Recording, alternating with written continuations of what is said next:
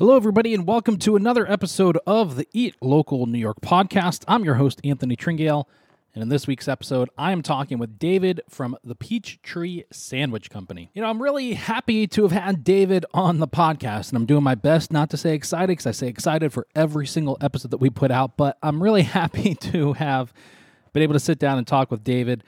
I've been to the Peachtree Sandwich Company a couple times, love their chicken sandwich, love that chicken sandwich. It's in my opinion, the best right now in town. And, well, I just love seeing new restaurants that open up and being able to follow them and see what they're doing, see how they run their social, see how their business does, see how the reviews, and then just see how they evolve. And when I worked at Gerhard's restaurant equipment supply company, I was fortunate enough to have met David there and produce a podcast for Gerhard's that David was on. So I've been able to kind of see a little bit more closely the evolution of his restaurant. And I just think it's really great to have someone local open up a small restaurant here in town and have them run it. And it feels like a local spot, but I can just tell, and you'll be able to tell, I think, from listening to David talk, you can tell that he runs it like a big business. And I mean that is in the most sincerest compliment ever, because I just love watching their restaurant do its thing. And so I hope that after listening to this podcast, which I had a great time talking with him on, but I hope that you go out to DeWitt and check them out. And they're a great little spot to go get some lunch from. Well, today's, what is today? Today's March 6th, and it's Green Beer Sunday. It's gorgeous out. It's like 55, 60 degrees outside. The sun is shining. It feels like things are beginning to change in the area. And over the past week, 2 weeks, I've heard of a lot of new restaurant projects that are getting ready to come to light here in central New York over the course of the next few months, 5-6 months. And it's really exciting. You know, I think while I was spending the last 2 months complaining about how dead our area was for food and for ideas, that others were just building things. Because that's, from all the new projects that I've heard of, it really seems like that. You know, one of them is a friend of mine, Kyle, over at the Mastro Restaurant Group. You know, they own Kasai and they own Danny's Steaks, and he's opening the Tap House on Walton and the Tap House Bread Company. And now he's getting ready to launch Desir Algo, which is a ghost kitchen taco joint. I was fortunate enough to do the photography for their pictures for their menu a couple weeks ago, and got to eat the tacos. The benefit of being a food photographer is that you get to eat the food that you photograph. And I can legitimately say, with no bias whatsoever, that these are the best tacos I've had in Syracuse without question. I mean, these things are just beyond legit. And so I'm really excited for them to open. And yeah, there's just a bunch of cool projects going on that I'm not going to mention because I don't think that they're supposed to be public just yet, but there's a lot of cool stuff coming to Syracuse, and I can't wait for it all to come out and for everybody to see really how our city is going to respond to these new concepts. So it's going to be really fun. I do want to take a moment and just announce that we are going to be hosting a bar crawl in Syracuse on April 16th. It's a Saturday, April 16th. It's from 2 to 5, 2 to 7, 2 to 8 p.m. And it's going to be a lot of fun. It's going to be a sangria bar crawl, and we're going to be hitting up 6 different restaurants and bars in the area, all making their own sangria. And it's going to all end with a party over at the Rail Line where we're going to have live music, dinner catered by Limp Lizard Barbecue. We're going to be giving away a bunch of prizes. It's just going to be a great time. I can't wait for this one. You can head to eatlocalnewyork.com and buy your tickets. They're $35. That gets you entrance into the bar crawl. It gets you really, really, really discounted drink prices, sangria prices at all of the bars that are participating, where they're only going to be like $2, $3, $4 a piece. And then it gets you access to the party at the end at the Rail Line, where we're going to have complimentary dinner provided by Limp Lizard Barbecue. There's going to be a cash bar. There's going to be live music.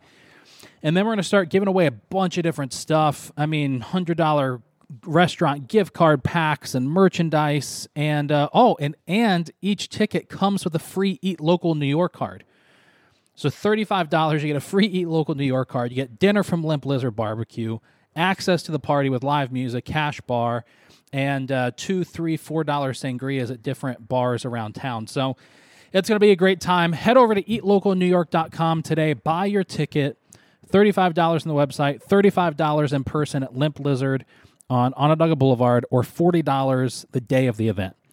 So head over there, get your ticket. It's going to be a lot of fun.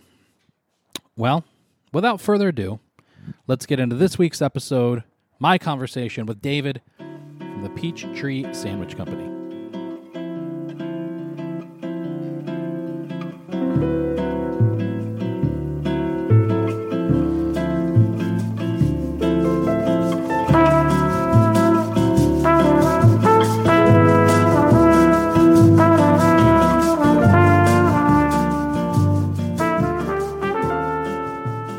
So how's everything going? You own Peachtree Sandwich Company? That's right. Yep. That's right. Right in the heart of DeWitt, Yeah. as we call it. Yeah, things are going well. I don't know. How long has it been? 6 months? It's been about 10 months now. Wow. So we're coming up on a year in March. And yeah, I don't know. Things are going well. I think the grand plan, well, I mean, I have a feeling any restaurant owner you bring on here will tell you that they had a plan that they start out with, and then it just completely turns upside down, and then all you're doing every single day is trying to adjust and modify. So the plan, but so far, the plan is kind of going okay. Yeah.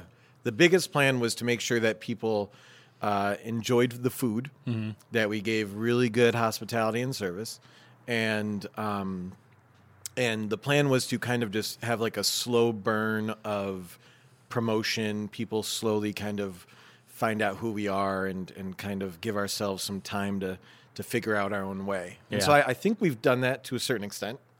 People seem to like the food. I feel like our hospitality that we offer, I think that's pretty spot on. That I'm very happy where that's ended up.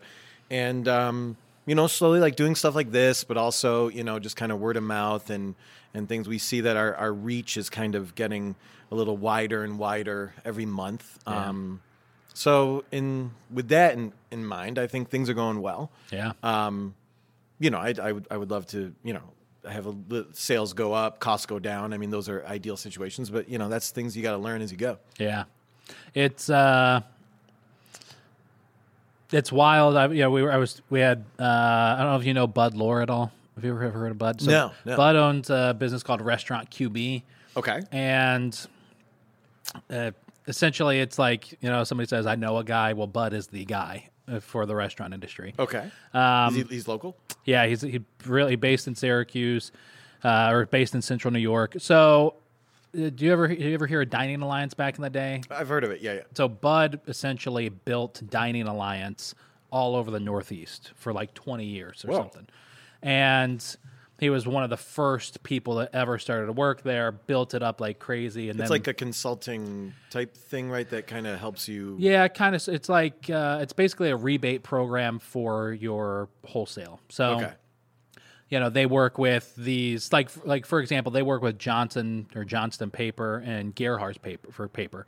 So, if you're buying from Johnson and you can't get a big enough order, or they don't have the product, or whatever the case is, he takes you over to Gerhard's, and then he'll negotiate some sort of a deal, with Gerhard's. So it's like, hey, if you buy through Bud, you'll save a couple %, whatever the case is.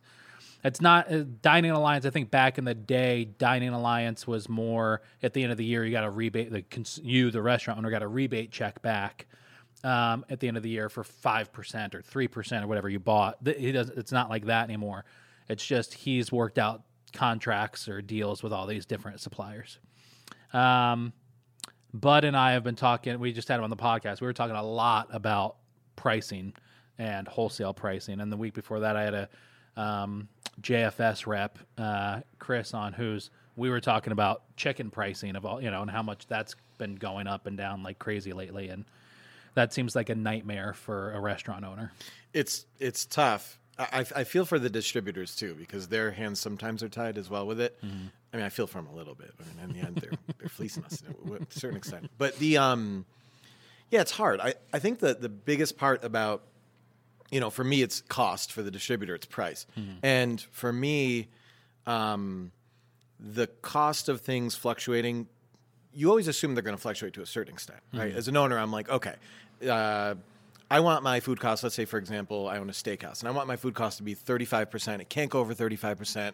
That's how I break even. That's what I need. Mm-hmm. And then, so like, the steak I have a nice Wagyu steak, and it costs me a certain amount. And now the price has gone up a third. Mm-hmm. And it's like, what do you do as an owner? Right. Right. Like, there's certain things you can do. Yeah. I mean, there's only a few things, but it's like, okay, I could raise my price.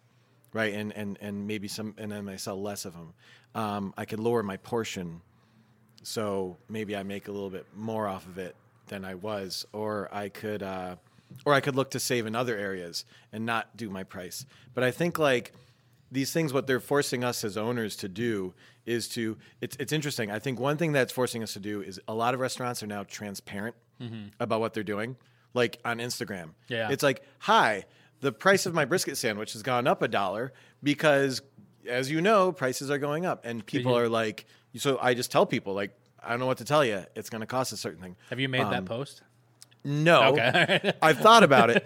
I've seen other people do it, and I'm kind of still wondering whether or not it's something that's like, whether it's beneficial. I think it is, though, to a certain extent, because when I read that as a restaurant owner, my heart goes out to that guy, and I'm like, man, okay, so you really want this sandwich or this dish to do well. Yeah. You're going to raise the price, and hopefully it doesn't affect the volume and the frequency. But the problem is that I have a feeling a lot of people, and in Syracuse, some people can be really price sensitive. And if you're really price sensitive and you come in and you go, why is that $1 more than it was before, or $5 more, whatever it is, you might be like, I'm not buying that, and you might lose that person's business. And so I think when you're transparent about it, that helps. But the other thing that it forces you to do is you have to make a decision on indirectly from the cost of, so that Wagyu steak going up, it's going to maybe now one of your full-timers has to become a part-timer. Yeah. Which is so hard because no one does that. Like, no full-timer's like, I'll just work half the time. Like, no, it's like, then you're going to lose that person, right? Mm-hmm. So maybe you lose a full-timer because of it, or indirectly you have to take a look and it's like, oh man, I need to get a new air conditioner because it was so hot in the restaurant last year. It's like, oh, well, not this year because I got to pay more for this thing. Right. It's tough. So, I mean, you see, like, you don't, like, as a consumer, I don't really see it as much. Yeah. Other than just like, what the hell? Why the hell are they raising the price on this? It was so, or like, did you notice that it's small now? Like, it used to be great and big. And it's like, well, times are tough now. I mean, not only is the cost of the Wagyu steak going up, but now it's like, you got to pay people more to stay because it's hard to find really good workers. I mean, and I'm not going to like sit there. What I don't like is when restaurants are like, labor shortage, that's what's it's like, no, I feel like certain extent that it's true, but other extents, like you gotta treat people well, or they just, it's very simple. It's like people want to be paid more. They want to be treated better. Yeah. And so you do that, and hopefully you get less turnover, and then you don't have the cost of turnover, and then you can focus your stuff on other things than hiring and recruiting. Because recruiting, you lose 2 people. That is 80% of my day is figuring out hiring and recruiting. And we're talking about maybe, looking at another distributor to get my Wagyu steak. I mean, I don't have Wagyu steak in my restaurant for the listeners, but, maybe I should. But, I take half of my day to try and talk to other distributors and see, like, when do they deliver? What's the case size? What's the this and that? Oh, you need a credit app, like all this stuff. And then, I need to go on Indeed and start calling these people and interviewing these people and trying to make sure they come. Anyway, it's all crazy. It's not all doom and gloom, by the way. Restaurants are fun. It's a crazy enterprise, but they're fun. And guess what? It's like, if you can succeed at operating a restaurant, and if you can make a penny, just 1 penny, that, to me, I'm like, God bless you. That's awesome. You did a great job, because it's crazy. You know? It is. I more and more I've been hanging out with down at Kasai, and like Kasai and Danny's, and it's cool because it's two separate buildings, two separate restaurants owned by the same person, but they're connected with like a little corridor for the bathroom, and then they're connected from the basement underneath. And it's really wild. There's a few times I've hung out there at night during service taking pictures, and to see the dynamic of just all of those people working together, especially with two restaurants. It's like it's an event. I liken it to working, like times that I've worked, like events for Eat Local or whatever the case was, but working like a festival, it feels like that all the time, like every single day. And I think that's a really interesting dynamic, but it also, I think, talking to a lot of restaurant owners, especially lately, they are burnt out, to say the very least. It's amazing to see some of them. So, like when you were talking about transparency and pricing, I think that's interesting. There was. You ever see the documentary Super Size Me? Yeah. You see the second one he did? No, but I love him. I forgot his name, but he's awesome. Yeah, is that Weiland? I forget his name. But he did a follow up to it where he opened up a fried chicken restaurant and like a fast food restaurant. He opened it up. Yes. Wow. And I think it was in Columbus or Dayton, Ohio, and the entire the whole film started with him saying, "This is what we're doing." And then it was following him throughout the whole process. Now, they hired like a PR marketing company out of like Madison Avenue, paying hundreds of thousands of dollars to pick the colors and the logo and all that stuff. And he went as far as going to a chicken farm or to a farmer and hiring a farmer to raise. He bought like 1,000 baby chicks and hired this farmer to raise those baby chicks for him. To then was this all like a ruse or yes? Okay. Well, okay. He opened the restaurant up. I mean, they opened hired it up. people, They hired cooks. staff. Whole thing. Okay. They had this restaurant open for one day, and the ruse was on the table tents and on like the writing, like the marketing on the wall. They had like this big message written, and he would say, like the table tent would say. You probably really loved our logo. I don't know if you noticed it was green, and then it showed, this. That was actually all a marketing ploy because, the statistics show that you're going to connect with the color green more than any other color. So he was like proving or disproving consumer behavior theory. Yes. Gotcha. But they did a lot of market research to use the words like fresh and farm, free range. Yeah. And so Smart. In the film, they were showing, in order to use the word free range from FDA standards, the chicken, when it was being raised, only had to have access to this much open air. That's free range. Right. That meant free range. Like 2 feet means Right. free range, not like they're actually free Yes. range. Yeah. They took the grilled chicken and painted with charcoal Grill lines. grill lines, so that way. But all the marketing around the restaurant said all of those things. It told the truth of all those things. So it was pretty interesting. That's cool. And, I'll check it out. That's cool. It was a great little movie, and exposed obviously a lot in that side of the restaurant world. Well, you see that stuff though, Yeah. I mean, it's tough because some people are able to be successful that way, and God bless them. I mean, Right. the idea behind a business is to make money, right? Right. I mean, I think there's a right way to run a business and a wrong way, and that's just my opinion. Yeah. Other people would be like, there's no wrong way. If you're making money, it's successful business, right? I mean, those are kind of changing at right now because, and also, I mean, just the internet itself, and I sound like an old guy. I'm like, the internet. But honestly, the fact that someone can go to my restaurant, figure something out, put it on, and then people can comment on that, all of a sudden now it makes me accountable. And I Right. think the accountability in a restaurant owner, as a consumer, I absolutely love it. Yeah. As an owner, it scares me a little bit, but I feel like if you have the right culture at your restaurant and your staff, everyone knows what they're there for, I think then the accountability is a good thing for me and my staff. Yeah. Because I think that I don't lie in anything that we do. Right. People come in and they're like, oh, your brisket. And they're like, yeah, we smoke it for like 13 hours. Like it's smoked brisket. Like, we don't mess around. And they're like, oh, you ground your meat? Like, we grind all of our meat. Like, all of our meat for our burgers is ground. We do it about 3 times a week. And I'll tell them, I'll be like, this meat was ground yesterday, just so you know. It's fresh. It comes from a full brisket and a full chuck. Like, this is what it is. But we say these things. I know for a fact other restaurants will say certain things like that, and it's not true. I just know it. I mean, and it's fine. That's, whatever. Some people, like my parents, who are just trustworthy old people, they'll be like, they'll be like, well, they said that it was blah, blah. And I'm like, Mom, no. I mean, you start talking about the painted grill lines. Like, you see it sometimes on like a chicken that you get somewhere where you're like, those aren't real. Like, this isn't not real.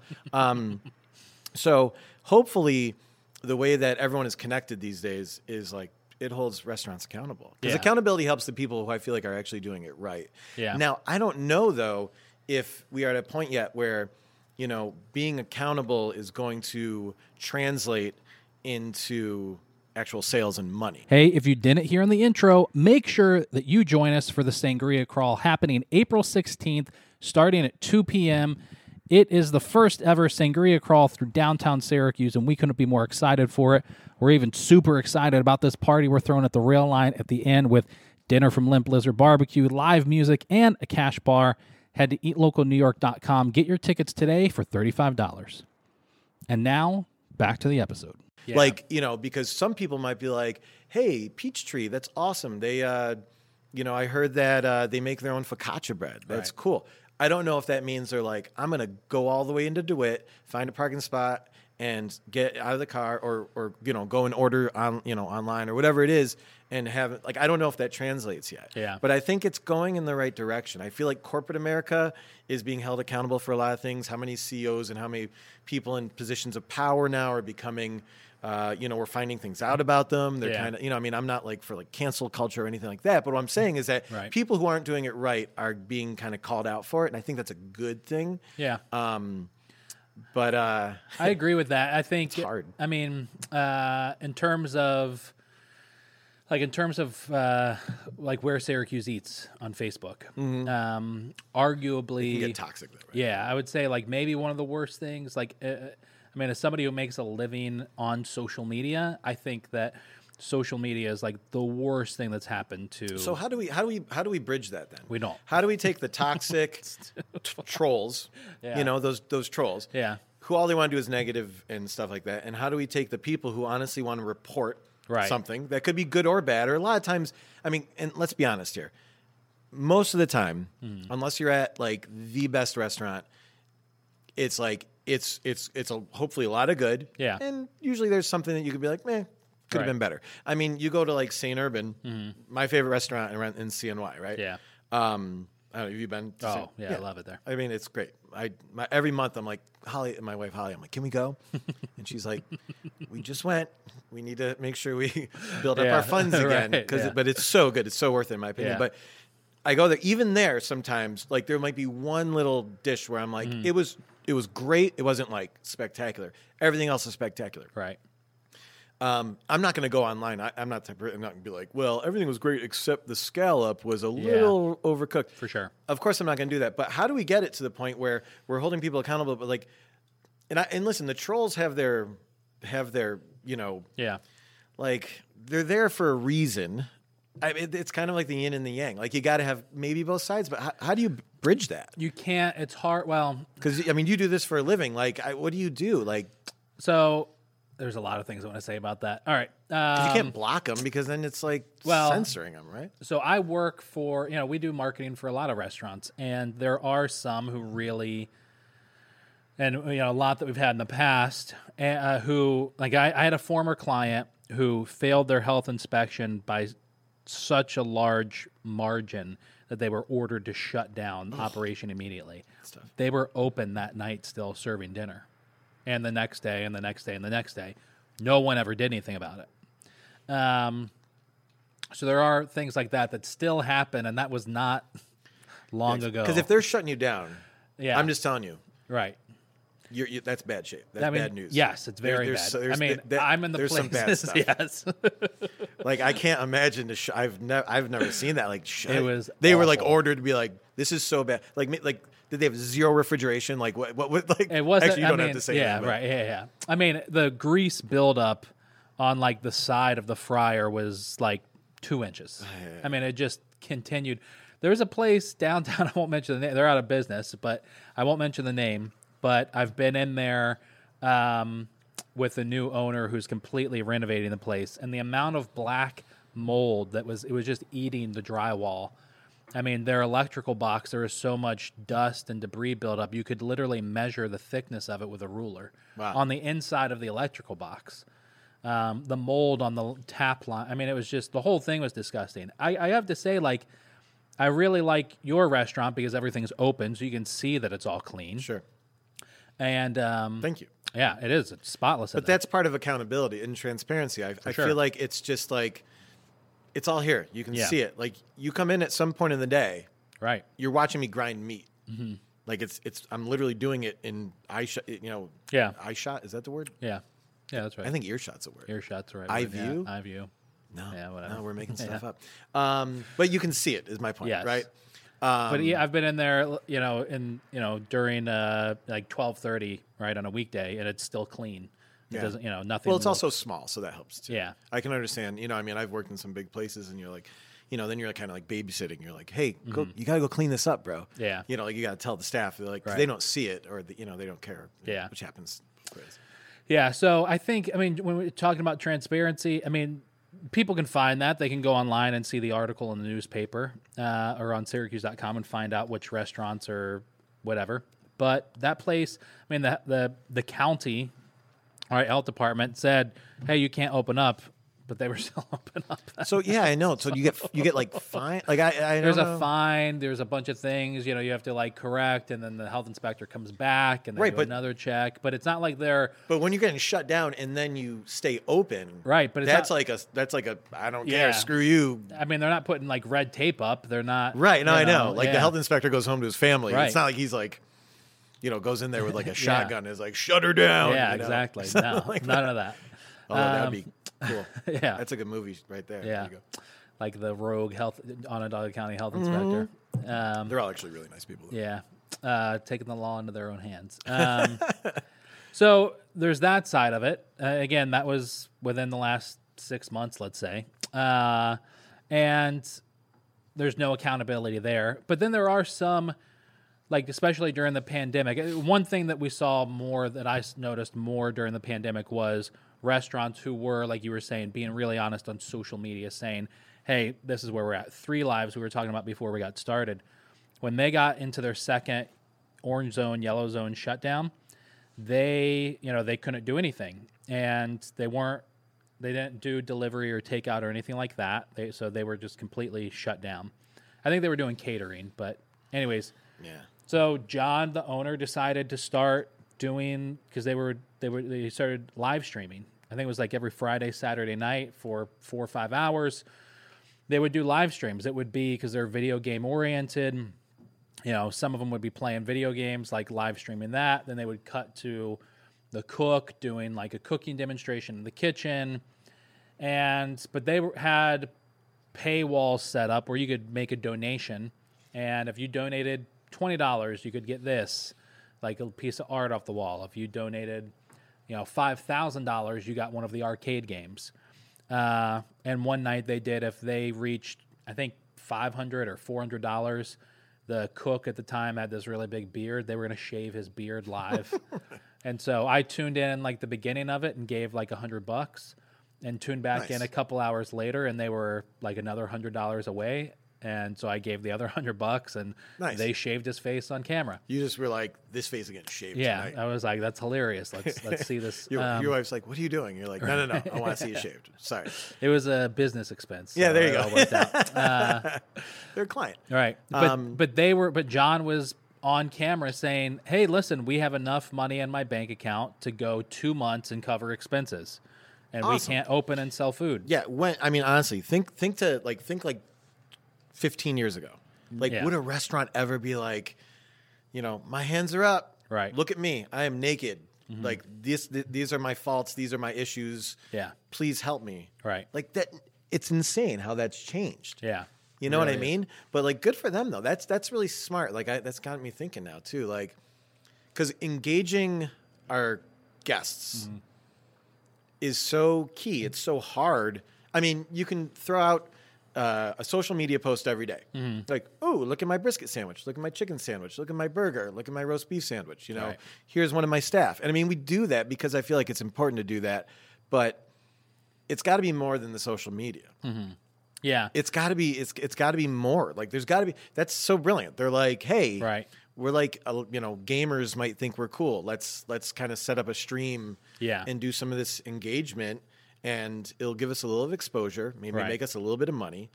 That's really smart. Yeah. So, you know, they still struggled a lot during those couple months, but it was something that kind of got them through. And it was, like I said, very honest and open. There were other places that were posting way too honestly on their social media, talking about, I mean, the owner would put out, it was a bakery, but they would put out like, hey, we had 2 customers today, and listen, if you don't show up tomorrow and buy a cupcake, we're going to be closed in a week. Right. That kind of stuff was like, ugh, I definitely don't want to go buy a cupcake now. Well, it's like you can't act like a victim, right? Because you got into this. Yes. You know what I mean? Yeah. Like, you know, we signed a lease. We hired these people with the idea of, listen, you work for me, it'll benefit you because you'll get paid.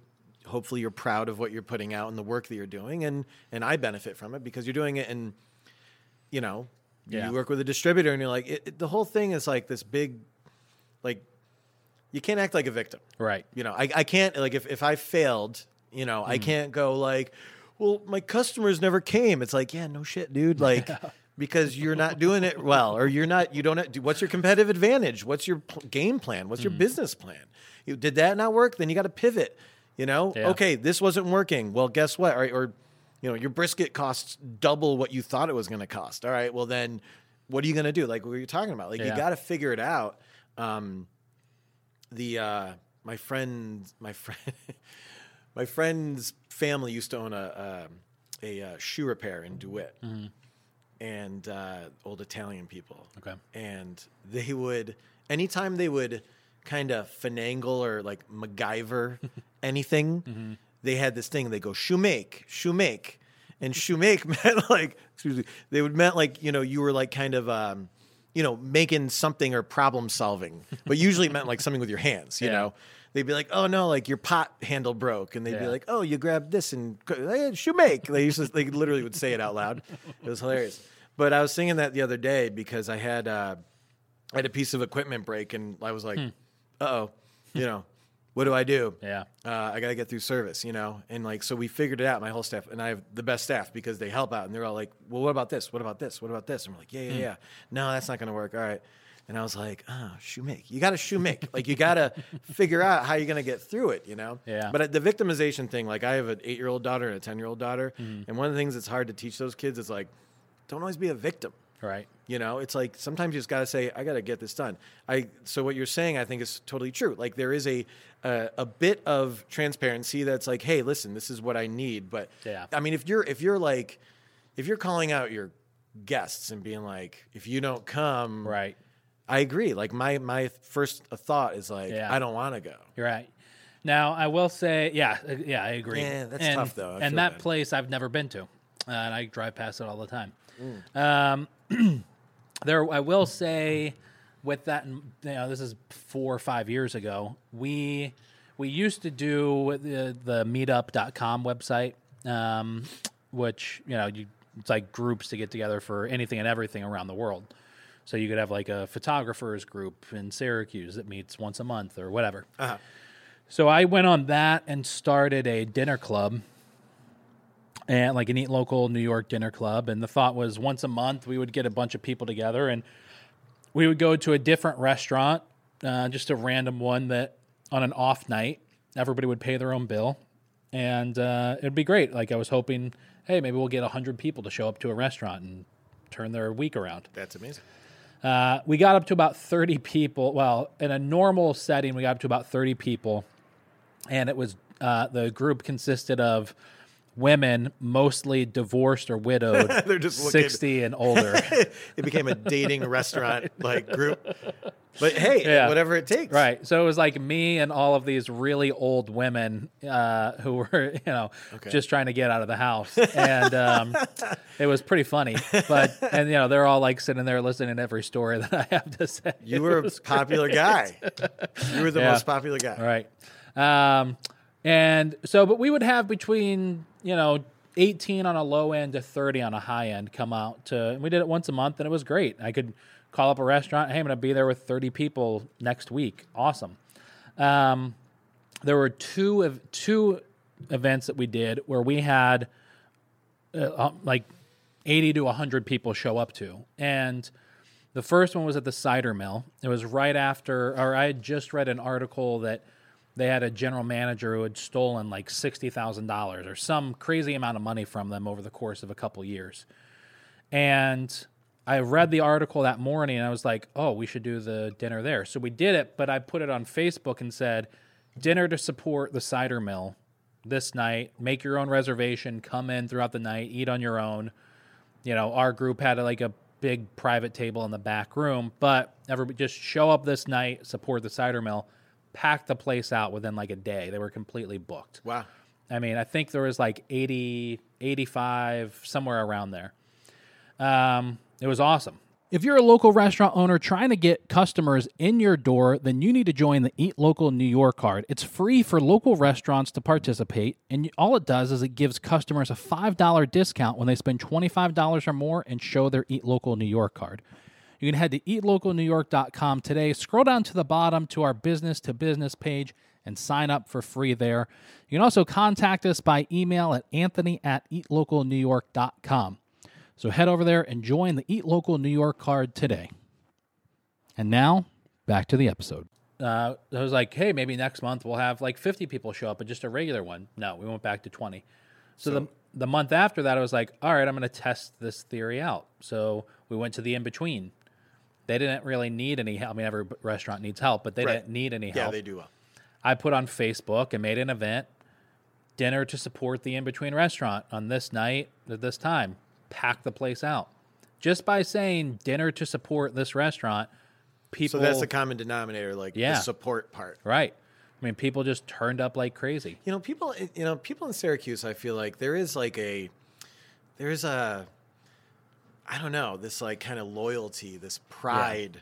Right. This pride. I mean, I went to grad school at Cornell in Ithaca. Okay. And people would come in, and I was like the one guy from, like, I was like the local, right? Mm-hmm. So like they're all from like, Taiwan and Korea and India and New York City, and they were all from all over the darn world.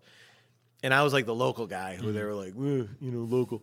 But Dinosaur Barbecue. Mm-hmm. They all wanted to go to Dinosaur Barbecue because everyone in Ithaca would be like, oh, you're from South Korea? Yeah. You need to go to Dinosaur Barbecue. Because they were like proud of this kind of, and I mean, Ithaca is like an hour away. Right. People would be so proud to, let me present to you the golden gem of Central New York, the dinosaur. Yeah. And we'd go there. I remember I would go with like groups of 20 people, like half of them spoke broken English, and they would be like, this is crazy. And I mean, of course, Dinosaur is great, I feel like we have a few of those joints in town where people are so proud, and I think Syracuse, I'm the same way. I'm from here. Right. I'm proud. Like someone comes in from town, I'm like, let's go to Possibilities because it's really fun and really good. Yeah. Or like there's certain spots where you're like, this is really, we got to go. Let's go get wings at Shifty's. Let's go do this. Yeah. There's certain parts where and I mean, those restaurants are probably just like, I don't know, we're just, trying our best to do what we do. And, but yet you get this local kind of pride. And I think people from New York, Syracuse specifically, I feel like they have this pride because, what else have we got up here? Yeah. I mean, people will be like in, Florida on vacation, and someone will be like, "Oh, we're from Syracuse. Oh, yeah, Dinosaur Barbecue." It's like this is what we're proud of.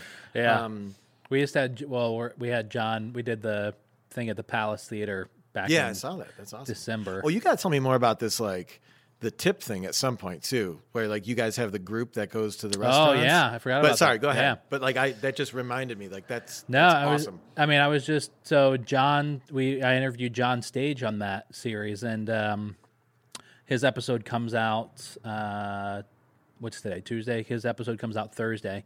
So I was in here recording the intro for that episode and just thinking about it's wild. Like I've seen dinosaur barbecue sauce on Parks and Rec episode. Yeah. You know, Nuts. It's strange to think that that restaurant started here in Syracuse. And I met Gary Vaynerchuk, who I didn't meet Gary Vaynerchuk, but Gary Vaynerchuk, you know, entrepreneur, big celebrity personality.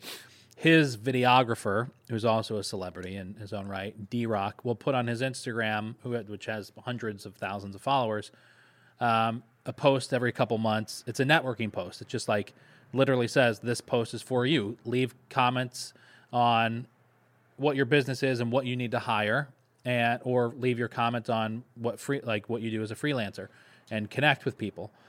And so I posted in there because we just launched our new website and I need bloggers all over the state now. Yeah, nice. So I posted, we need bloggers in New York City. And this woman comments, hey, I'd love to do it. I've been in food my whole life. I actually manage the dinosaur barbecue down here in Brooklyn. And I was like, I live in Syracuse. Yeah. You know? You're like, hey, perfect fit. Yeah. There you go. I'm from your Holy Land. That's you right. know, and she didn't really care. We're She the was origin like, story. yeah, she was like, oh, cool. Yeah, she didn't care. Yeah. But yeah, it is amazing to think that we have places like Dinosaur, like Funkin' Waffles, Possibilities, Kitty Hoynes. I mean, places that are, you know, known all over the country. Yeah, it's wild. Well, yeah, I think there is a value. Like again, those guys are doing it right. You know, I mean, dude, Possibilities is so packed. Yeah. All the time. Right.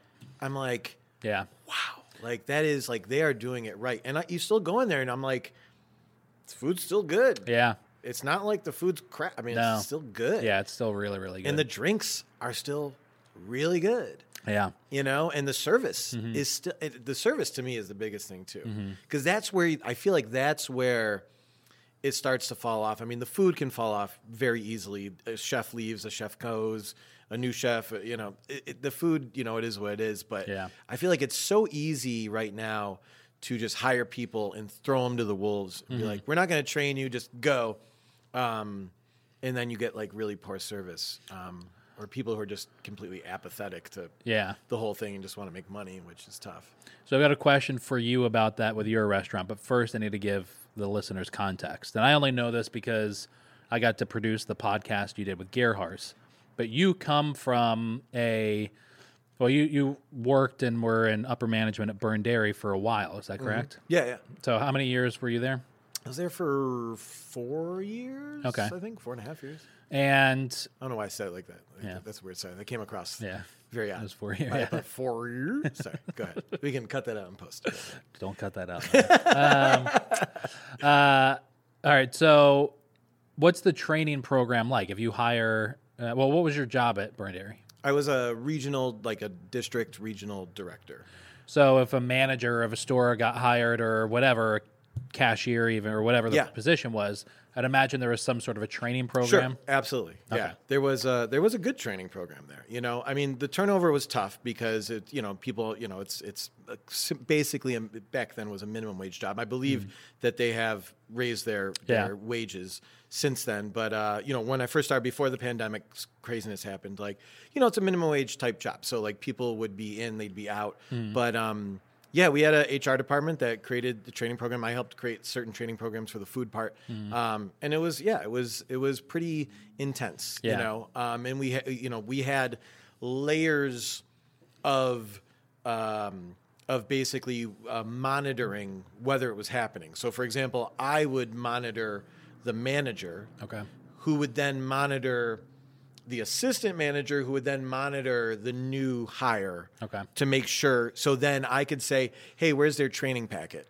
Like I'd walk into a store, I'd be like, where's the training packet? And I'd look at it, I go, why isn't this crossed off yet? Be like, oh, we haven't gotten to, refunds yet or something like that, and be like, okay, well, let's do it right now. Let's go there. So I think the layers of kind of, again, accountability helped with making sure that the training happened. Yeah. Because I think in a lot of restaurants, there's not that layers. There's your owner, there's maybe a manager, Right. and then there's just the new hire, Yeah. who the owner is usually the one who hires. Yeah. typically, depending on how big. Like I'm sure dinosaurs got layers Right. and training and stuff like that. But Yeah. if you look at Panchitos, do they have layers of? So I don't know. Yeah. Who knows? Maybe they do. They have multiple units, right? So maybe they do. Yeah, they have 2. Yeah. But anyway, my point is that I think at Burn, yes, it was a corporate situation, Right. and that's when. And sorry, I don't mean No, because yeah. you're about to make a point, but I feel like that's when a corporate situation is beneficial. Like a lot of people look at corporate restaurants or corporate settings and they're like, "Oh, this creates a bad climate. This is not good. You can't have a corporate culture when it's corporate culture is like Right. oxymoron." But I don't think that's true. I think you can do it. Yeah. It's difficult, but I think overall it can happen, and I think there are some benefits to it for sure. I would love to have an HR person help me Yeah. with certain things because things would get done more. I think it makes sense. I love, and again, restaurant owners are often like, we have to be better at kind of delegating instead of being like, everything is, I have to do everything. It has, you have to trust your staff because you don't have time to do everything. Like Yeah. I have a family. Like I Right. can't literally every single night get there at 6 a.m. and leave at 9 p.m. Like Yeah. I need someone I give a key to and say, hey, I'm going to trust you to close up, make sure all the equipment's off, make sure, the smoker's on, like all this other stuff. Yeah. So I think in a corporate setting, there are benefits, but sorry. So Yeah. Burn Dairy, we definitely did have that. You were about to make a point. That's my point. My point is, I think the one thing that local small restaurants could benefit from would be some sort of a training program manual that their staff goes through, because I can't think of one restaurant, like local independent restaurant that I know of in Syracuse that does that. If you're a waiter, if you're a server, you may shadow for a couple Sure. days, maybe. Who are you shadowing with, by the way? Yeah. Right. Just somebody Whoever's else's. on. Right. It's Yeah. tough sometimes. It's like, oh, who's working today? Jared. All right, you're working with Jared. Yeah. He's really good with the customers, but he's really bad on the POS system. But we'll figure that out later. I mean, that's how it goes, right? Right. Poor Jared, by the way. But it's, it's true. It needs to happen. But then again, it's so hard to find time. I know. Because guess what? I'm trying to find a better brisket price, Yeah. right? Right. Which is taking when I'm not literally working my cash register and I have a second. Oh, wait, but then I have to go pay all my invoices, and then I got to go do this, or, the bathroom toilet is leaking again. I mean, literally there's a gazillion things, but it's not all doom and gloom. It is fun. Yeah. So, I don't want to sit here because people are going to be like, what are you doing? You're sitting here complaining. It's not, it's because actually a question I think would be great for a lot of restaurant owners. Yeah. It's why do you do it?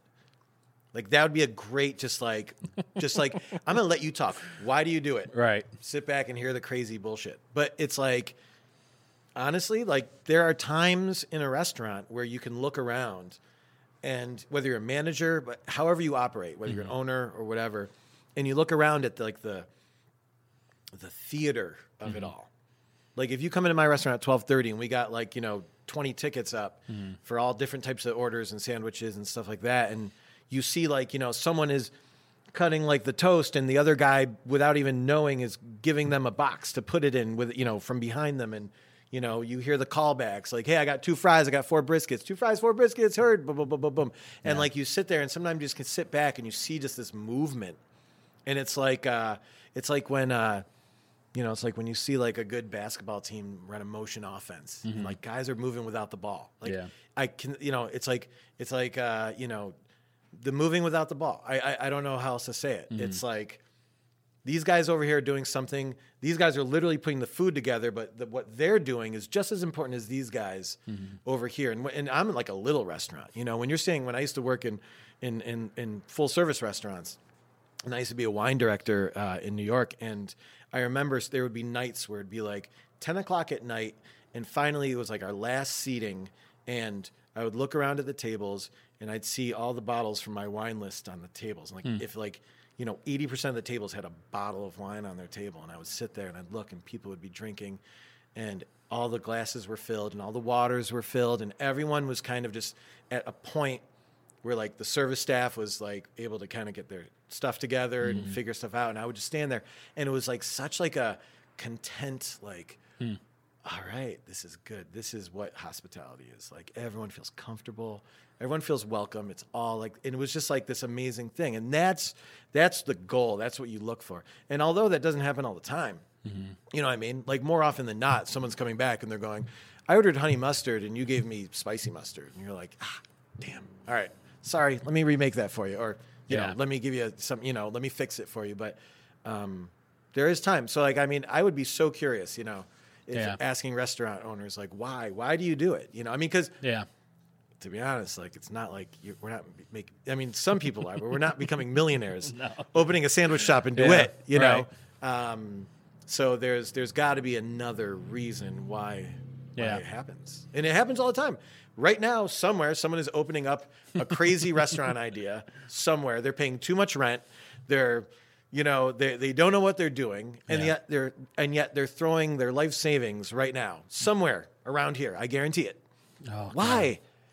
Because they got this drive. It's crazy, right? Well, the question. I'm sure you see some crazy stuff, by the way. Yeah, I do. There's, you know, it's something that I know it exists at like small area chambers and things like that. But, and I think Liverpool has one. Mark Cardone, who's a friend, teaches some sort of a training class on like basic business or whatever it is. But I think that's part of the chamber. And it's available for like if a new business is going to go into Liverpool, they have access. It's free. I forget how long it is, That's but awesome. They can go through it and learn the basics of some different things. I wish, I mean, I've told the story 1,000 times, but it's why I started Eat Local New York, because I met a restaurant owner who, she was coming up on, I think she was a year in business, but at the time she was a branch manager at a local bank, had a great job, great benefits, retirement, made a great living, had a nice house, loved to cook, and she made the best X. Doesn't matter what it was. Everybody makes something. Yeah. Right? I've heard it before. Yeah. So go on. I'm edging my seat now. What's the way? Loved to cook. Friends told her, family told her, you're the best, you know, ever. You should do this for a living. If you could just find a way to sell this, you'd be a millionaire. You should open your own restaurant. And over time, you know, family functions, parties, she's making this and everybody's loving it and she's enjoying it. So one day she decides, I'm going to go for my dream. I'm going to quit my job and I'm going to open up my own restaurant. And she did make a great X, but that's all she knew how to do. Mm-hmm. She didn't know how to pick a location, choose a name, get a logo, design a menu, do the marketing, figure out her food cost, know how much food to buy and when to buy it and how to store it. None of that. How to get custom. So she wound up opening up a restaurant in a really terrible part of town, especially for that style of restaurant. Had no idea how to do anything except for make that one thing and maybe some other items, but really that one. And by the end of the year, she was depressed, overworked, anxiety. Yeah, broke, broke. You know, just the whole thing. And she was. And by the time I met with her, and I was giving her advice, I was like, if you could just run this like $500 Facebook ad, you'd probably get a bunch. And she was like, oh, I just spent my last $2,000 or however much money it was on an ad for Clipper magazine. And I was like, okay. It was like, well, when is it going out? Like, hope you might get some people from it. Oh, it went out last month. Have you got anybody? No. And sure enough, like a month or two later, she was out of business, and you know it was terrible. And that's why I started, because I wanted Eat Local New York to one day be able to post on Instagram, go check out this restaurant and get the sandwich, and then see 40 people show up from it, you know. And I figured if I could influence people to do that and send them to the places that needed the help the most, maybe I could make a difference. But, there's so many people that I meet where it's like, okay, maybe it's a good idea, but everything else sucks. Or maybe all this is good, but your food and your menu suck. When you are in an industry with such thin margins, you have to be so on top of your shit. Yeah. Like so on top of it. And having a good business background and acumen, you know, is great. Right. But just there's got to be something there. And the problem is in the restaurant industry, you get a lot of people like her, which, by the way, it doesn't always work out poorly. But like, you know, I mean, it's statistically Yes. Even if you know what you're doing, it's not going to end up well. Right. It's so hard. But yet, why in my industry is it full of like it's why? That's the why. I want to know the why. I want to ask restaurant owners why. I don't. Yeah. Because it's like, why are you taking this massive risk? I mean, I know I took a massive risk too, but like, well, why did you do it?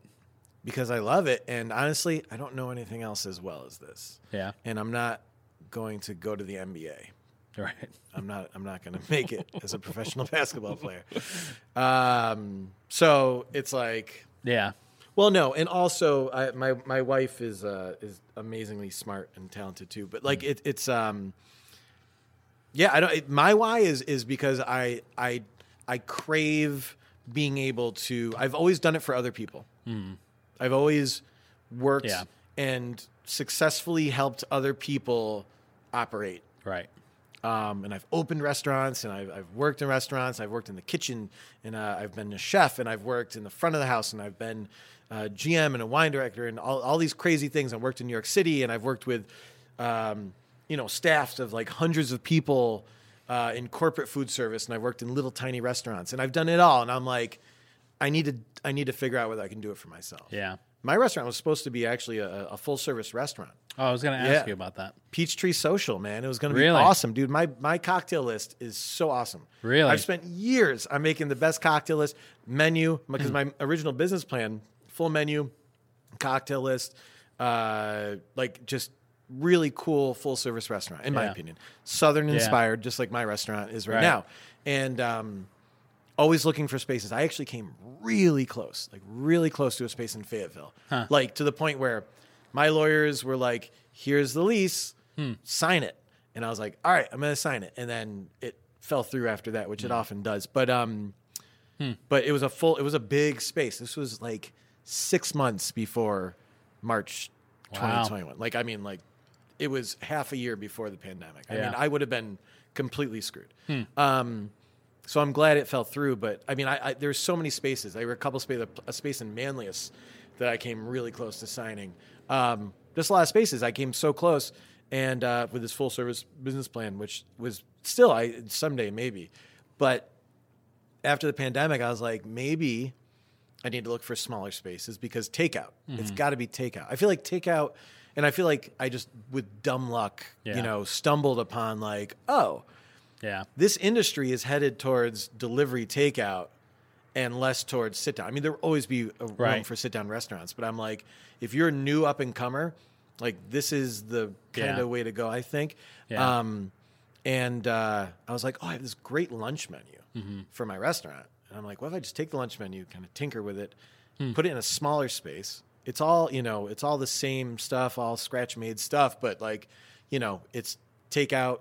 And I was actually supposed to have more seats than I have. Like, I don't know if you noticed in my restaurant, I have like two little tables in the front, which are always filled. But there were supposed to be more tables, and I'd actually build the space smaller to fit with zoning and things like that. But the idea was to have a bigger restaurant, and I'm so glad now because now it's like, if when I open up a second one, like I have the model that's like working, so that's going to be able, that's going to help.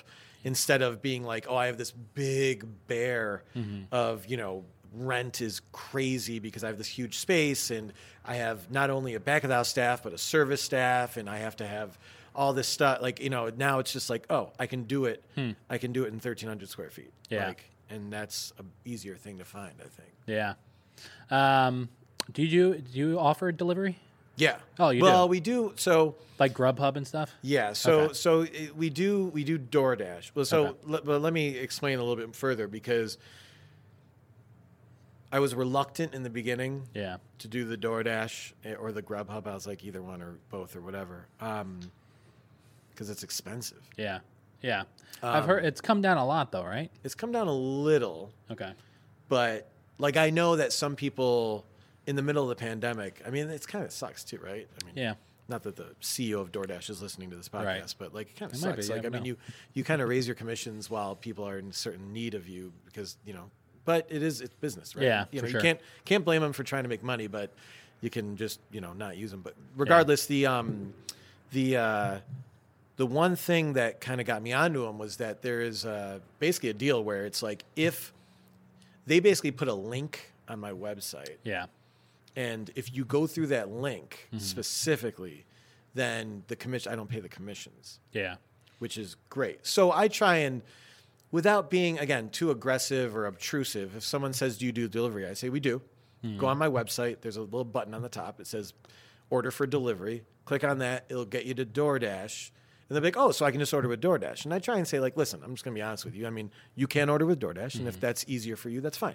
But you can also go to the link, and then that takes you to DoorDash. So it's not like you're having to re-put in your credit card or, which, like, I think, like, why do people use DoorDash? Convenience. Because I think typically, like, you don't have to, like, you know, keep putting in your, it's like, it's all right there. I can just be like, this is me. Yeah. Click on the restaurant. I want this, this, and this. Order for delivery.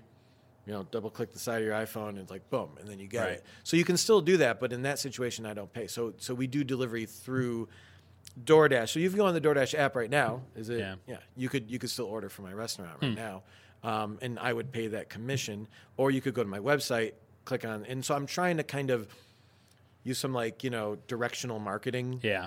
To kind of be like, go to the website, like, you know, pictures of the website, pictures of the button, to be like, hey, go here, you know, but I would never tell someone, like, don't, you know, it's like, listen, you do what you got to do to get what you want. Yeah. I'm not going to ever tell, like, a customer or guest, like, you know, don't you dare go to DoorDash, only use this, because, you know, then people are turned off by that. Yeah. I mean, my wife is, you know, somewhat of a frugal person and definitely far more than I am.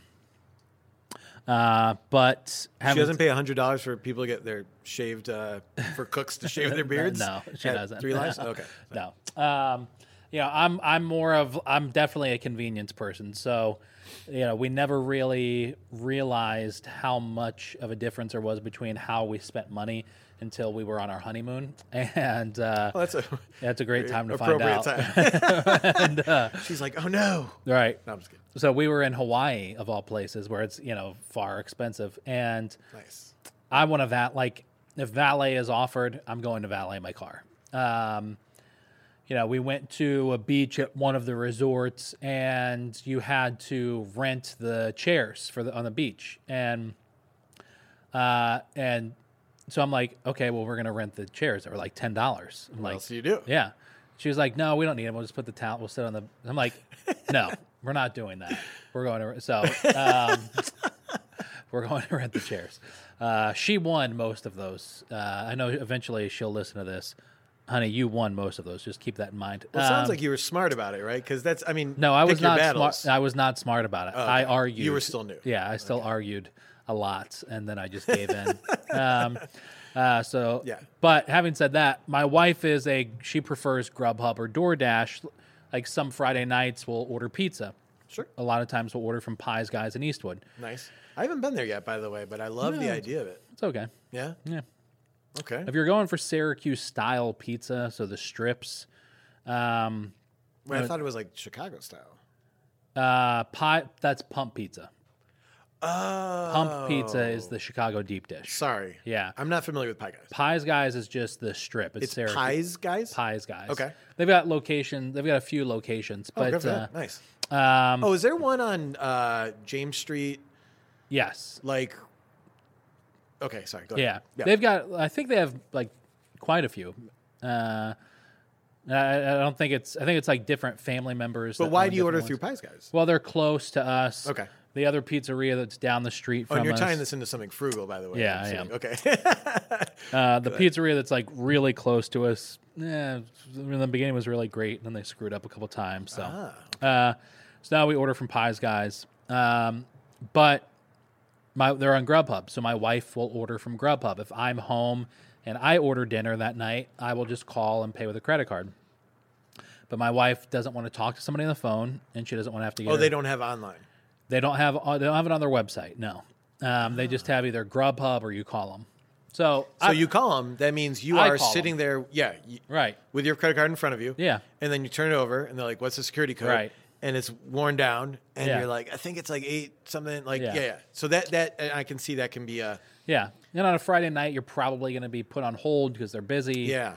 Whatever. I think the online ordering is so key right now. Yes. So, but you're still ordering from Pies Guys. Yeah, we're still ordering, but and she knows this. But Grubhub, it's like, okay, well, we know Pies Guys paying a 30% commission, but she'll still do it because the convenience, and she doesn't want to talk to somebody and all that kind of stuff.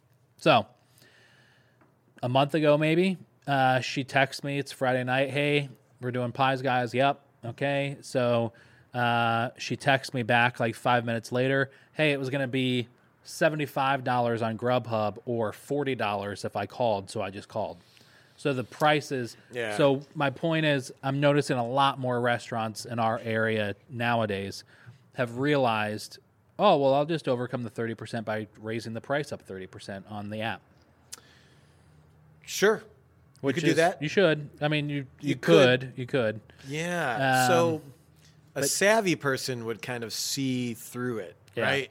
Right. And go, I know what you're doing here. All right, I'm going to call you now. Yeah, and she did. But an unsavvy person might be like, that's really expensive. Yeah. Honey, look how expensive these pizzas are. They're $40 a pizza on Grubhub. That must be what they normally are. Well, my gosh. Yeah. Damn. I feel like that's risky, but I mean, that's forcing people into calling you, which is where you're paying less. But then why do the Grubhub anyway? I mean, if you're going to those extremes, right, then maybe it's like figure out some online ordering or make online ordering, but also do the delivery yourself. Yeah. If you're a pizza company, by the way, like, don't all pizza shops have like delivery guys? Yeah, they do. I guess the exposure of Grubhub though helps. So, listen, Grubhub and DoorDash, they're not like the devil. I mean, I see what they're doing, and the fact like that they have this thing where like if you go to my website and order, I don't pay the commission. Like, then that leaves it up to me to direct my guests to that. Yes, and they're like, hey, if they go through my website, what do you want me to do? I get it. Right. It's interesting though too because there's a human aspect in all of that as well. It's not just the technology. Yeah. There's actual people picking up your food who are getting paid to bring your food somewhere, who are not your employees, by the way, which is bizarre. It's such a bizarre relationship, like the dynamic of, hello, like, like the DoorDash guy walks in. Yeah. Hey, I'm here for Jenny R. And they show it to you. You're like, oh, Jenny R. Okay. Yep. Here you go, sir. And then they take my bag. Right. Like, they could write something. Yeah. They could write a swear word on the bag. They could eat the food. They could actually mess with the bag. They could go and get in a fight with their girlfriend for an hour on the phone and then deliver it. Yeah. You know what I mean? Like, there's a lot of stuff that can happen. Not to say that they do that, by the way, because honestly, like, our DoorDash drivers are, like, to be honest, the guys who for some reason are in our area and the gals, like, are awesome. Like, I got to admit, they're almost 95% of them are like guys that we actually like look forward to them coming in. We're like, yay, what's up? Yeah. We actually like, it's like we give them a little fudge. We're like, chill out. Like, because sometimes they have to wait a little bit. Yeah. Sometimes they come super early. They will be like, in order it's for like 11:50. They'll show up at 11:30. They're like, I'm here for Jenny R. And we're like, dude, that's like a burger. It takes 10 minutes to cook. Like, we're really sorry. And they're like, okay. And they'll like kind of wait. I'm like, oh man, here, have some fudge. Chill out. Like, because in the end, like these guys are like, if they don't like us, there is and this I'm not assuming that they're going to do something terrible. Yeah. But you know what I mean? Like it's like I'm putting my livelihood in their hands to a certain extent. Be like, you need to bring this somewhere. Right. Deliver it for me. I don't know you. You have nothing for like I don't pay you money. I don't, You got to like make sure that these guys like understand like you're not a jerk. You're someone that they might want to like maybe go above me on. I had this one DoorDash guy. I swear to God, it was crazy. We had two. It was I forgot the name, but the name was like John R. They don't give you the last name, just the last letter, right? We had two John R's. DoorDash comes in. I'm here for John R. Here you go, sir. Thanks. Have a great day. Another DoorDasher. I'm here for John R. Wait, what? No, you already came. Oh wait, no. Here's one. Oh no, tell me you're the one that needs the chicken sandwich. No, I need 4 burgers. And we're like, oh no. Yeah. That went out. And the guy's like, I'm going to find out where he went. Because if I can catch him before then. I mean, obviously, if the food gets delivered, we're not going to give it. But, like, the guy was literally like a block away, figured it out, was able to have the guy come back. Oh, wow. Like, so it was like 2 minutes where he was gone. he didn't actually make it there. And they switch it back, and like that dasher could have been like, remake it, or whatever. But they helped out with that. Yeah. And I think that's because we try to make them like comfortable when they come in, which cool. is like, again, not to sound like a loser, but like hospitality, like in my restaurant, when we talk about hospitality, it's not just for the guests. It's hospitality for our delivery drivers. It's hospitality for our vendors. It's hospitality for the random guy who comes off the street and goes, do you have a bathroom I can use? Yeah. It's like, we do have a bathroom, and even though you're not buying food, I don't care, man. Like, go, like, like, let's take care of you. Whoever it is, like, making people feel comfortable and making them feel welcome, because every single one of those people have a mouth and a brain, and every single like our Cisco driver comes in, like, people forget, like, that dude's got a family. He goes home on Friday night, and he's got to figure out what to eat. Yeah. He has friends who are like, hey, where should we go? Like, these are like real people. It's like, so. It's like you treat the Cisco driver like shit. Yeah. You think he's going to tell people like, oh, that Petrie Sandwich Company's good? Or you think he's going to be like, they're a bunch of jerks? Like, it's everyone. It doesn't matter who it is. That's what we preach. I've been saying that for when it comes to especially the Grubhub, Uber drivers, that, restaurants should treat them like customers. I thought it would be cool to have, for a restaurant to have like a table set up or whatever for the drivers, where you have like maybe cans of soda or bottles of water or chips or sanitizer or something, and you're doing that with giving them fudge when they stop in, and just treat them like the customer. Imagine how much better they're going to handle your food, how much faster they're going to deliver it. Totally. Yeah. I had a DoorDash guy, our favorite guy, Kevin, and he came in one day, and I was like, hey man, here have some fudge. It's going to be a couple minutes. And he's like, dude, I just told someone about your fudge, because we, for the listeners to know, we give a piece of fudge with every sandwich. And, a lot of places give pickles and we give fudge, because what's better than fudge?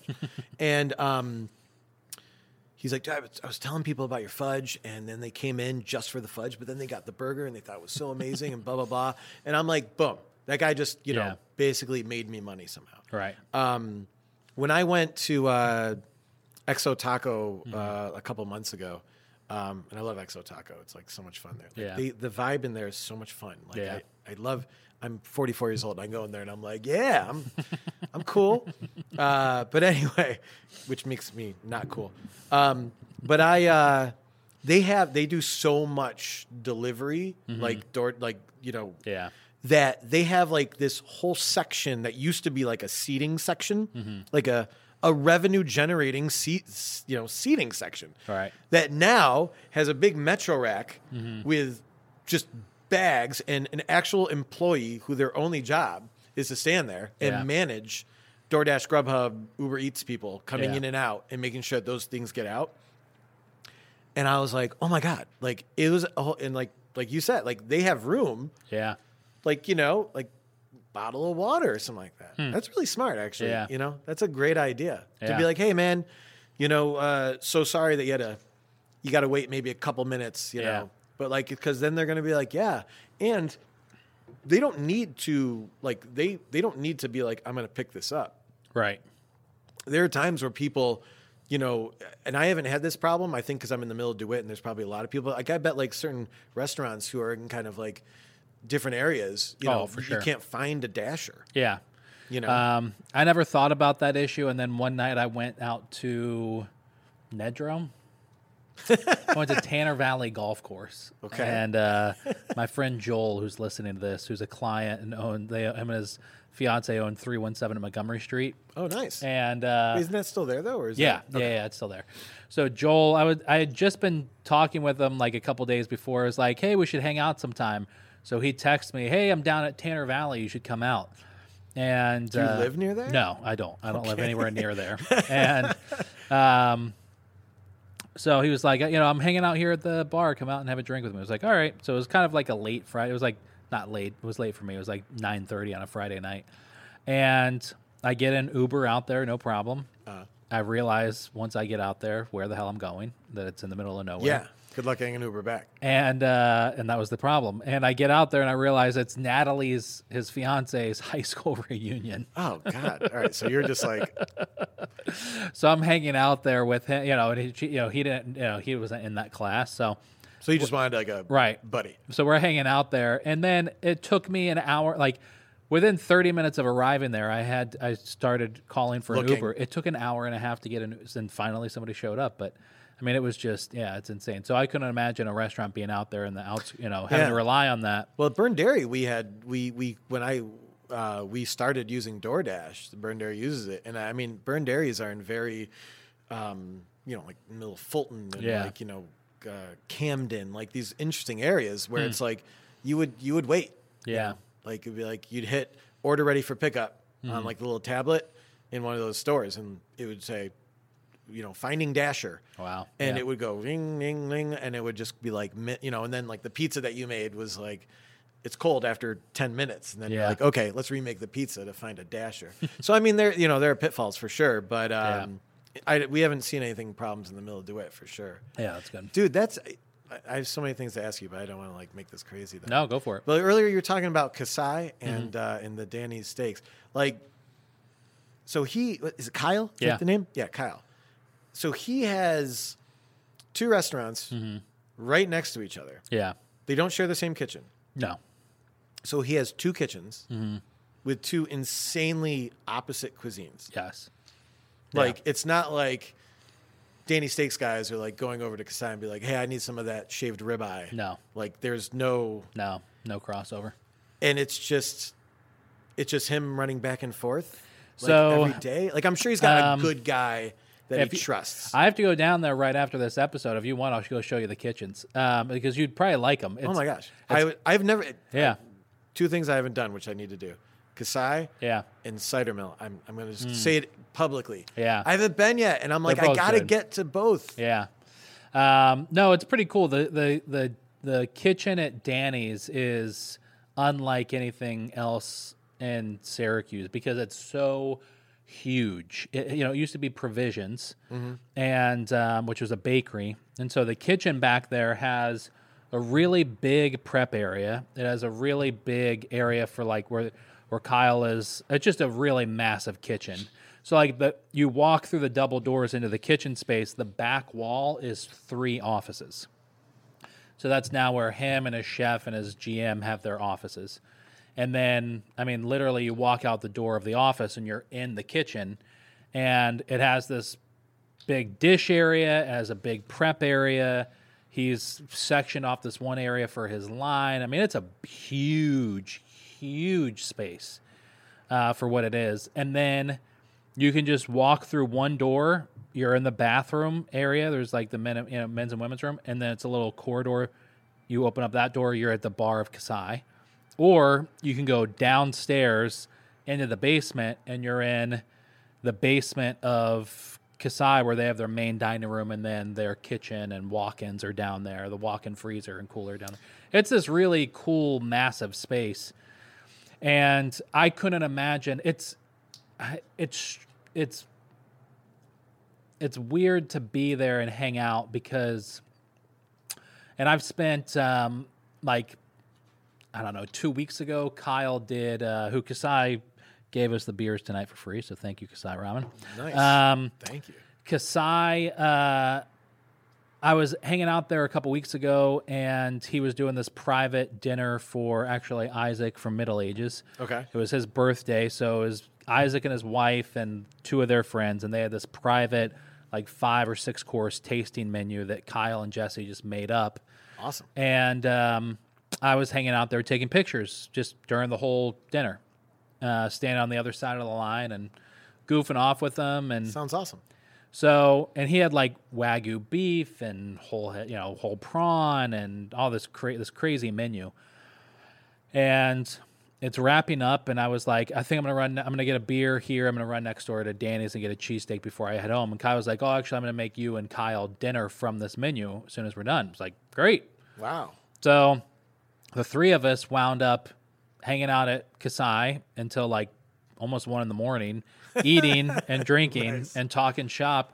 There is this weird thing. It's not weird. Between Kasai and Danny's, it's like, I don't know. It's what I imagine a restaurant in a big city was like in the 90s. It's just this like, no one else is doing what they're doing.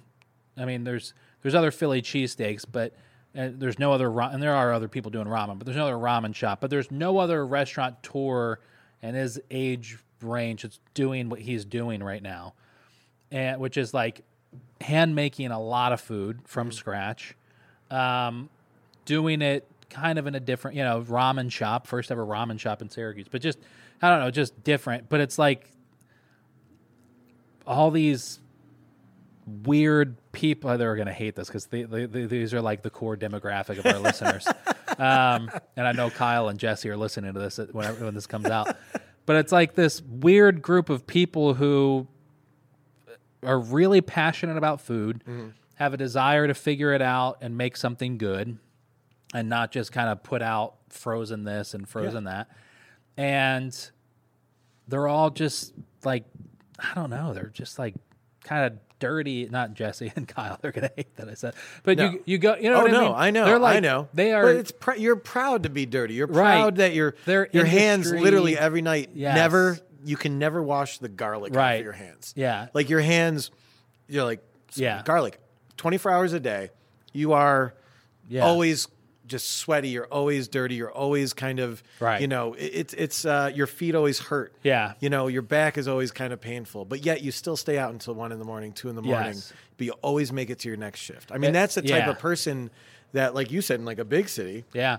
Those are the type of people you get. If I worked in the industry, I was in Syracuse, I can't think, unless I was like trained and I was at like St. Urban or something like that. But even the food that Kyle's putting out is great. If I was a waiter, bartender, server, I couldn't think of a restaurant that would be more of a opportunity to be at right now in Central New York than what Kyle's doing. Well, it's all that stuff, like that the whole dynamic that you're describing is always comes from the top. Yeah. Yeah. Always comes from it always comes top down. So somehow he is creating this culture that is allowing someone from the outside like you being able to identify it. Right. Which, by the way, is amazing, because if people from the outside can identify what you're trying to do, and I don't know if that's what he's trying to do, but it sounds like it, then good for him. It's like a hippie commune version of restaurant owners. Like they're all always. Oh, speaking of hippies, you didn't he also is gonna open something in the Blue Tusk space, right? Yeah. Or is that him? That's him. I was just there before we came here. Okay. Yeah. So I would love to know his why. That would be pretty interesting. Because does he have a family? Mm-hmm. Okay. Yeah, they just had their second child. He has a young child. They've got 2 young children, and he's got 2 restaurants, and he's about to open a third. Actually, about to open 4.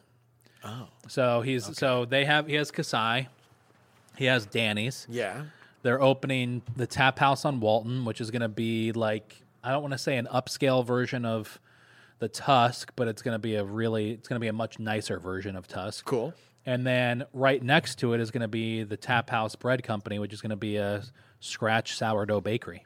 That's not just going to be a bakery, but then supply bread for all of his restaurants. So he's going to have to find he's going to have to staffing, man. I bet. Yeah, for sure. I bet that's what's making him pull his hair out. That's definitely.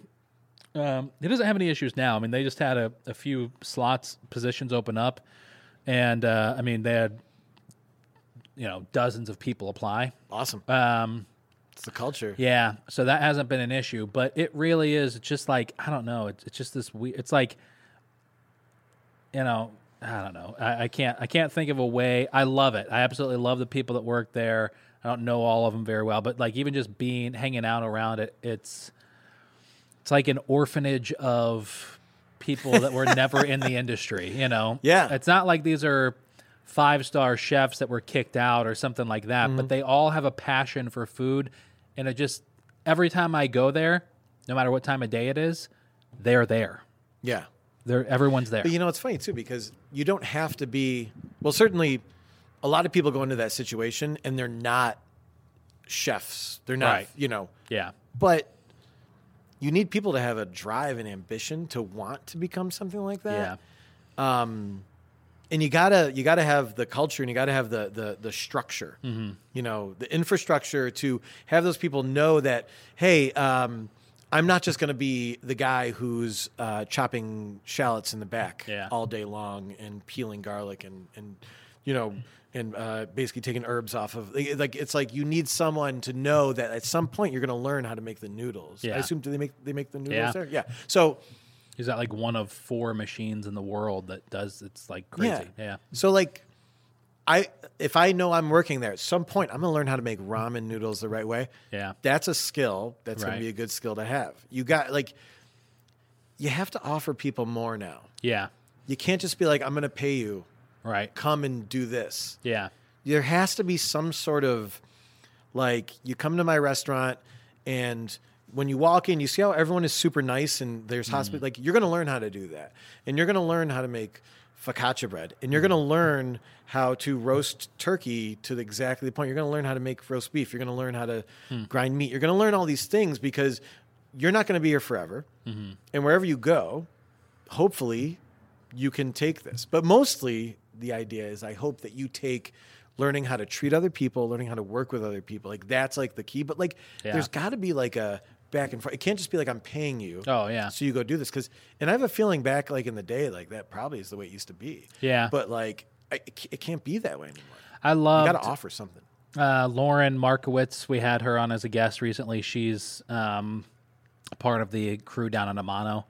And dude, I love Amano. Amano is my favorite. Is it? It's so good. My wife and I have been there twice, and I swear to God, both times we had the best service, the best meal. We try and go back, but it's always packed. It's always busy. Yeah. I went there once years ago, and I didn't have a reservation. We just went in for dinner, and Alex, who's one of the owners and part of the family and the chef. So Alex and Lauren are boyfriend and girlfriend, been together for years, but Alex saw me, recognized me as I was leaving the restaurant, walked up to me, shook my hand, and said, if you ever come back into my fucking restaurant again without making a reservation, we're going to have a problem. Not that it's like that high class of a restaurant that you have to have a reservation. It's just, I'm sure he wanted to know. That you were here. Yeah. But dude, they get busy though. Oh, yeah. They do a great job. Honestly, but like it's so for people who want to open up a restaurant, like you need to simplify. Like there was a time in like the 90s, right? It's like you'd had a menu this long. Yeah. For the listeners, I'm making a big space with my hands. It was a huge menu, and you had to do all these different things. And it's like now I feel like what people want is simplicity, but make it good. Right. You know what I mean? It's like, you're going to make me pasta. I want that pasta to be made in house. Yeah. And I want it to be good. And if you can use seasonal vegetables, that's what I kind of expect if I'm paying a certain amount of money and I want, and guess what? The server doesn't need to be the most knowledgeable wine, sommelier, but yet the server also needs to be kind and help me navigate through your menu and make me feel comfortable. Right. Simplicity. Like that's all it is. Now, in the restaurant, like it's not simple to make ramen noodles. It's not simple to make tortellini in mass. You know what I mean? But in terms of like having your staff know what they're doing and having the customer know what to expect, I think like the simplicity right now, that's what I want. I want simplicity and I want expertise. Yeah. It's like Amano, I love their pasta. They make really good pasta. Like I expect that. Right. And I'm happy to pay for it. You know what I mean? And their service staff are really good too. Yeah. Battery die? No. He's like, he talks too much. No, but Lauren, they come from Philly. They come from high-end restaurants in Philly. And, I asked Lauren, like, what's one of the biggest differences? And the thing that she said was, in Philly, there's 5 people waiting to take your job. They were working at Mark Vetri's restaurants. Nice. They've got 4 or 5 people waiting to take their position on the line because it's competitive nature. Around here, you're begging people to come to work. Yeah. And especially in some of the higher end places. I couldn't imagine having it. But no, it is wild. I mean, seeing, that night at Kasai, Kyle had this idea for chimichurri ramen. Like the noodles were made, with chimichurri. And I got there I think 30 or 40 minutes before service, and I watched him have this great idea and try and figure out how to execute it and get it to work. and like go through like 4 or 5 versions of like, okay, how am I going to pull this all together? But it was on the menu, so it was going out one way or the other. And he pulled it together, figured it out at the last second, and 5 minutes later they were sitting down and ready for that course. Nice. Yeah, it's really. I wish I could figure out a way to document everything that's happening in that space right now with that staff and have it come out the same way as if you're sitting there hanging out there, because it really is something special. Like so many Italian American restaurants in Syracuse, they all stem from Grimaldi's. Yeah.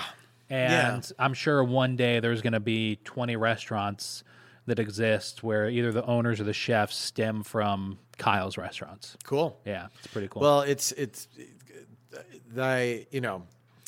I don't know. If I see one more chicken riggy, I swear to God, I'm like, I can't. And that's why Amano's good though, because like I feel like it's not your red saucy joint. And there is a market for red saucy joints. For sure. Yeah. God bless them. And they're making money and they're packed every night. Right now, there is a red saucy joint that is just turning out, dried pasta with red sauce, some sort of Utica green and chicken riggies. And I'm not saying that's a bad thing. Yeah. Like I said, the idea of business is to make money. That's fine. But I love the idea of us kind of pivoting towards something that's a little different than that. Yeah. And to bring it full circle, how people around here are really, proud. There's like a pride in like some things. People root for the Kasai's. People, and I mean, imagine having a customer base, regardless of what industry you're in, where people are rooting for you. Like no one roots for, I don't know, whatever company, Johnson & Johnson. Yeah. You know what I mean? No one's rooting for Pfizer, like these massive companies. Like, but like people might root for Kasai, even like if he has like a little down cycle or something like that. I remember when I opened up, and you open up a restaurant, like you make mistakes, like shit happens. Like we had, we still make mistakes. It happens. Yeah. You try your best not to. But I remember people would come in and I'd be like, oh my God, we forgot like all 4 of your orders of fries. Like, I'm so sorry. You literally live in Jamesville and you drove all the way back here to pick up fries.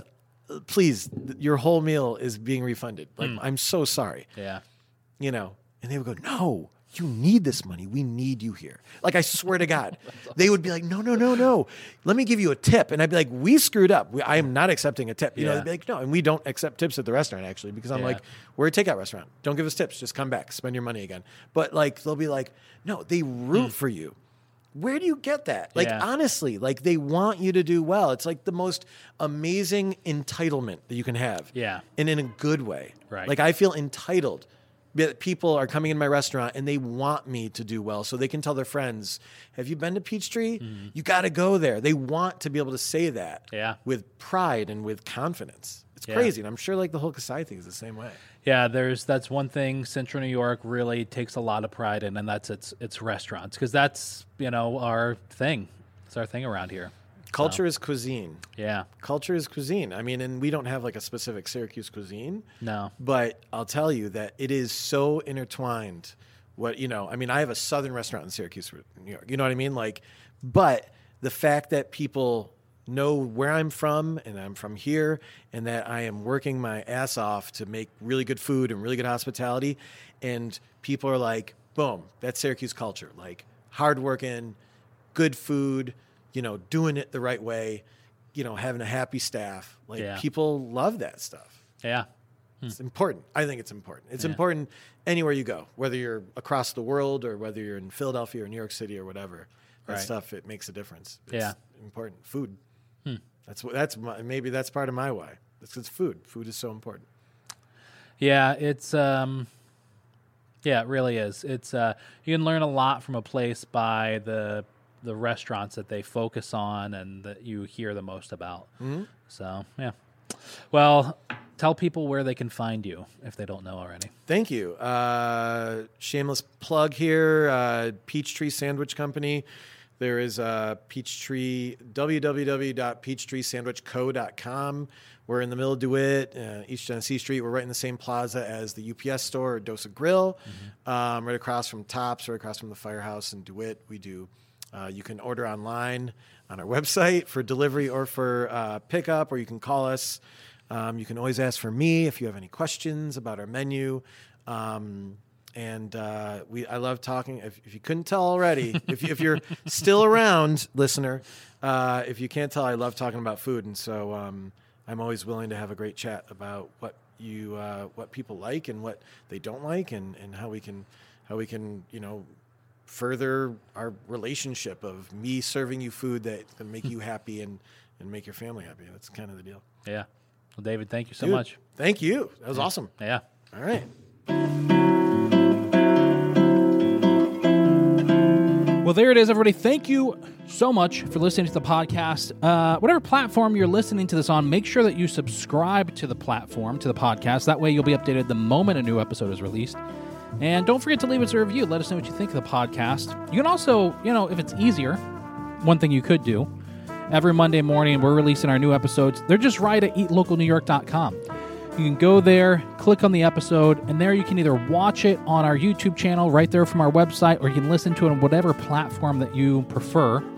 And just a really easy way to find not only our podcast, but all of our content, our blogs, and our new video series. And it's really cool. You should go check it out. It's a new website that we just launched. You can also pick up your Eat Local New York card there, or you can find the list of the 160 plus participating restaurants that we have on the card, and you can also get your tickets to the Sangria Crawl. Well, thank you so much for listening to the podcast. We're going to catch you next week right here on the Eat Local New York podcast.